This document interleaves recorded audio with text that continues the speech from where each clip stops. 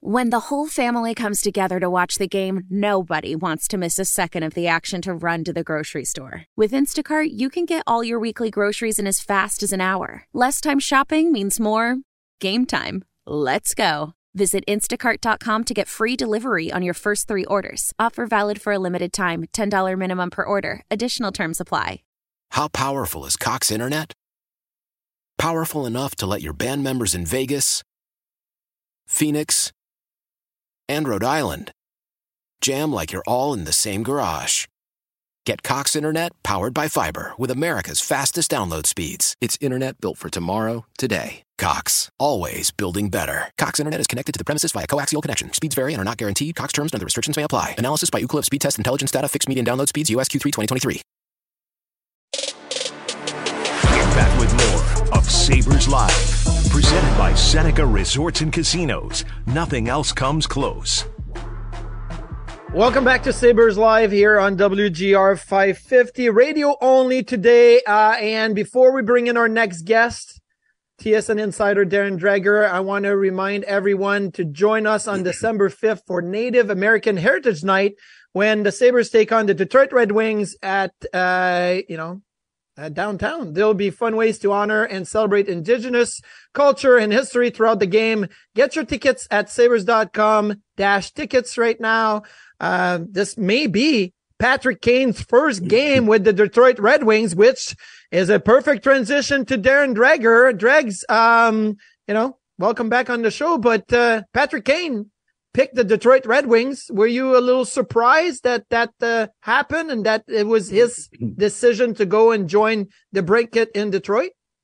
No, I wasn't overly surprised, Marty. Again, Patrick Kane and his agent, Pat Brisson, went through a pretty exhaustive process. I mean, they had their face-to-face discussions with all of the general managers and the NHL coaches, including the Buffalo Sabres, obviously. Yep. And, I guess that Kane just felt like he was a better fit for the remainder of this year in Detroit. Yeah, the relationship with DeBrincat going back to the Chicago Blackhawks had influence, but I think Derek Lalonde, the coach of the Detroit Red Wings, also did an excellent job of selling Kane on how he was going to fit, the impact that he could have, the fact that, they're not a fluke based on where they're at in the standings and where they're at in the regular season. They feel like they're trending in the right direction and are going to be a playoff worthy team. We'll see, but I think more or less that's what it came down to. And what was most curious to me, and I think it's a good move by Kane and by his agent Brisson to take the 1-year deal. Now, that's not to say that he can't extend with the Detroit Red Wings, or if Detroit isn't a playoff-worthy team, then why wouldn't he consider, and by he, I'm talking, I guess, about Steve Yzerman, the general manager of the Red Wings, maybe flipping Kane to a contending team at the March 8th trade deadline, and then you see where it goes from there. So I think that it was a curious process, but I think now in looking back, we know that why Patrick Kane, his family, and Pat Brisson took as much time as they needed.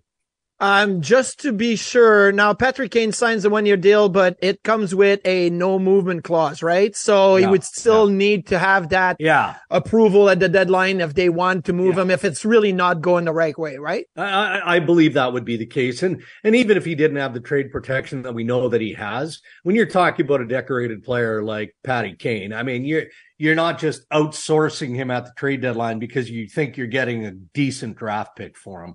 Yeah. They would have had those discussions, and I'm sure that option would have been presented in some form. It may not get to that place, right? I mean, let's see how, there's a ton of hockey between now and March 8th. And, with the influence of Patrick Kane, Dylan Larkin's had a good year. DeBrincat has been better than I think all of us expected that he was going to be in the fit with Detroit. So if they're a playoff worthy team, then it's probably an issue that doesn't surface for either the Red Wings or Kane. 2.75 seems to be very modest for what Patrick Kane could give you. Like last year in New York, he still got 12 points in 19 games, 6 points in 7 playoff games, and he was like not even close to 100%. He was not healthy. Was there a team that maybe were looking to give him more money and he picked Detroit? Was the process a little bit more difficult than maybe just picking a team?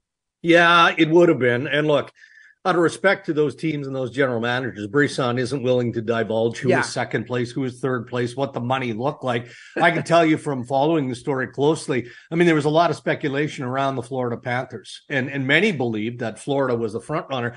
I never got that sense, and that was from direct communication with the Florida Panthers, because they didn't feel like they had enough money to entice Patrick Kane, and it couldn't just be about the money. I mean, 2.75, you're right, on a prorated contract is a bargain for the player that you're likely going to get.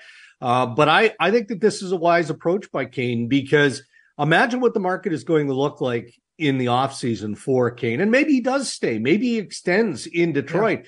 But, if he plays as well as most of us expect, and there's still some risk in this, right, Marty? I mean, we've seen other players. Nick Backstrom comes to mind, at a similar surgery, and it didn't work out well for him. Mm-hmm. There's no guarantee that Kane is going to feel as great as he feels today. He's gone about his process and rehabbing and all of that the right way. So he's strong. He's ready to step back into the NHL, but there's some risk here. If he plays through the year and he's as impactful as many of us expect he will be, man, then the offseason opens for him. And maybe Buffalo dives back into that pool. And then maybe it's a 2 or a 3 year extension at that point. And the other thing to keep in mind here too is, he's a 35-year-old player, but the bonuses and the relief that goes along with a 35-year-old player, you couldn't use this year because he didn't turn 35 prior to the end of June. Well, that now can be applied for next year. So it gets a little bit more interesting on that. Yeah, front. You can, when you're 35 and older, you can sign a 1-year deal with incentive bonuses, right? You're not allowed, only entry-level contracts and 35 and over on 1-year deal can have that. So, one guy signs a contract, one is likely to get his terminated. Corey Perry with the Chicago Blackhawks was put on waivers for the purpose of termination. We all know that there were some disgusting rumors that were swirling around. The Chicago Blackhawks don't want to talk about it much. It's internally being handled right now. But what's next with Corey Perry? Are we expecting this to be a bit of a fight with the PA because of the termination? Like, you're not technically allowed to just cut somebody and not pay them. So there's got to be maybe a pushback, you would think, from the PA? I would think. But again, we don't know the specifics or the details. We've heard the speculation. Most of us feel like we've got a handle on what may have led to the Blackhawks making the decision that they made, which ultimately, you're right, has led to the contract termination. But we don't know the specifics, right? And that's what the Players Association is going to go through. And it's important to note here that the PA has 60 days to make that decision whether to grieve or not. Well, they're not just sitting in their offices twiddling their thumbs here. They're going through a real aggressive investigation. I'm sure they've already had conversations directly with Corey Perry, and they'll go through their investigation before they determine whether or not it's worthy to grieve or not. One thing is that the Players Association is very protective of the guaranteed contract. Corey Perry signed that $4 million deal with the Chicago Blackhawks. So they want the messaging out to the other teams, assuming that they are going to file, and maybe they win the grievance, which goes to an independent arbitrator, not to the commissioner's office, goes to an independent arbitrator. The messaging in all of that isn't just to make Corey Perry's finances whole again. It's to send message to the other 31 teams in the National Hockey League. Look, we don't know all the sort of details. We don't know all the ins and outs, but you don't just terminate a contract based on the player, going through waivers. So I guess given the limited knowledge and the detail of what actually led to this, I still feel I'd be surprised if the PA doesn't file the grievance and try and fight this. We did see that with Evander Kane and the San Jose Sharks, right? He terminated his contract. There was a grievance, and then there was a settlement. It then led to him signing with the Edmonton Oilers. So we may see something similar when it comes to Corey Perry and his situation now with the Blackhawks and the rest of the league moving forward, because who knows, maybe he comes back in the league, after this is all settled down. Quickly, we have a couple of minutes. Goaltending, the Oilers, the New Jersey Devils, maybe the Ottawa Senators, maybe looking at, making their crease better. Mm-hmm. I mentioned Jake Allen a lot. I mentioned Peter Mrazek a lot. Are we expecting something to maybe happen in December? Is it in the new year? Where's the goalie market going now, especially with a couple of teams that really need some help in the crease? Yeah, and look, I'm wondering about Mackenzie Blackwood as well. I haven't heard directly from the San Jose Sharks yet. I feel like if Mike Greer's got him in play, it's going to have to be for the right return. I mean, he's at this stage of the regular season. You're not just flipping a high quality goaltender out there to do a manager a favor or a team a favor. What's the price to encourage San Jose to have that conversation? New Jersey feels like a team that definitely wants to do something. And this just takes me back to, all the speculation around Connor Hellebuyck and the Winnipeg Jets, right? In the offseason. And look, I know that Tom Fitzgerald and the New Jersey Devils more than kicked tires with the Winnipeg Jets on Hellebuyck. They just didn't like the sticker price, not just what the trade would have looked like, but then having to extend them at the dollar. It didn't make sense for Fitzy and for the Devils. But that team needs something. Like they need something to get going. In Edmonton, it's so early here. McDavid's putting on a show again, like we're used to seeing Connor McDavid in the National Hockey League. Stu Skinner is playing better of late. Darnell Nurse is playing a lot better of late.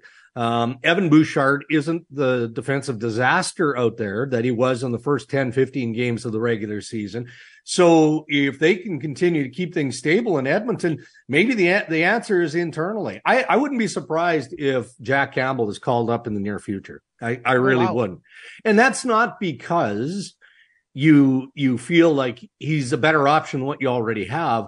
I think it's twofold. I think that it gets Jack back into the National Hockey League, but just as importantly, if he's playing in the NHL, now that creates maybe a more favorable trade opportunity when you're looking for that goaltender in Edmonton outside to include Jack as part of a deal. So yeah, there's still some interest. There's still some tire kicking, but on the goalie front, there's nothing imminent yet. And last, when it comes to the goalies, E-Bug situation in Calgary, Dusty Nickel. We have Rusty Nichols here in Buffalo, but no Dusty Nichols. Dregs, I find that it's fine. I mean, if you are late last minute, you got to have an E-Bug and you roll with it. It doesn't happen that often, but are the GMs in the league worried about it? Well, not overly worried about it because it happens so infrequently, like once or twice a year. But because it surfaced again, the potential of it surfaced in Calgary with Markstrom out late. I mean, he got sick on his way to the rink. And by that point, the Calgary Flames missed the 5 p.m. deadline to get a goalie up. They didn't have a choice. They had to go to the E-Bug, and then Vladar gets bowled over, and you're like, in comes Dusty Nickel.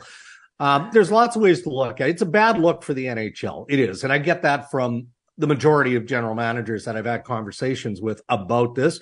There's a concern about the health of that player. What if that player gets hurt? What if Dusty Nickel goes into the net and he takes one to the throat, or whatever scenario unfolds, this man gets hurt? In other leagues, like I think of the bullpen catcher in Major League Baseball, right? Like what's wrong with having either a roster exemption for a goaltender or having a full-time goalie in the system that can bounce back and forth only on emergency basis between the American League and the National Hockey League, and the club's got to pay him $250,000-$300,000. That's your job, right? You're probably not a bad job. Play. Who wouldn't want that job? Yeah, it's not a bad job. Imagine, you're on your way out of the NHL. You don't really feel like you want to play in the American League anymore, but for $250,000-$300K, yeah, you're okay with being the emergency goaltender for an NHL club. It wouldn't be a bad gig. So those are conversations that are going to continue to happen. I know the NHL gets perturbed and annoyed when guys like me talk about this, but for a polished league to have somebody like that potentially going into the net in an NHL game, which we've seen a couple of times, I don't like the look of it. Scott Foster, David Ayers, those are just two of the names that have happened. They're legendary goalie union members in the NHL. So, Dregs, maybe that's your next job. Maybe you're going to be the E-Bug with the Toronto Maple Leafs, or, go back to Winnipeg or the West Coast or whatnot. But always appreciate your time here, Dregs, TSN Insider. Yeah. Have a pretty good weekend. All right. You too. You have a great weekend, Marty, and all the best to Duffer. Get well, Duffer. I appreciate it. We'll be right back here on Sabres Live on WGR 550. Radio only today. See you in a bit. Celebrate and save at Ashley's Anniversary Sale. With Hot Buys, your choice of colors starting at just $3.99. Ashley Sleep mattresses starting at $2.50. Plus, receive a free adjustable base with select mattress purchases. And shop top mattress brands like Stearns & Foster, Tempur-Pedic, Purple, and Beautyrest Black with 60-month special financing. Only at Ashley. Subject to credit approval. No minimum purchase required. Minimum monthly payment, down payment, tax, and delivery may be required. See store for details. Why? Why? If you have T-Mobile 5G home internet, you might be hearing this Why? a lot. Why? Every time your internet slows down during the busiest hours. Why? Why? Because your network gives priority to cell phone users. Why? Good question. Why not switch to Cox Internet with 2 times faster download speeds than T-Mobile 5G home internet during peak hours? Okay. Stop the whys and visit cox.com/5G home for details. T-Mobile prioritizes certain T-Mobile phone users over home internet users during times of congestion. We all agree that reducing carbon emissions is a good thing.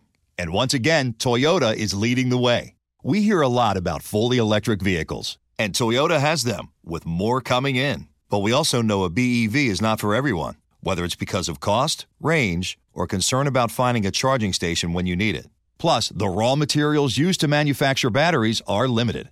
Enter Beyond Zero, Toyota's vision for a carbon-neutral future. In vehicles and in manufacturing plants, too, in the years ahead. The materials used to make just one long-range battery for an EV could be used to make batteries for 6 plug-in hybrids or 90 gas-electric hybrids. That's why Toyota's position today is electrified, diversified, empowering you to choose how to reduce your own carbon footprint with the vehicle that's right for you, a hybrid, plug-in hybrid, or battery EV. So shop, learn more, and get details at toyota.com/beyond zero. Toyota, let's go places.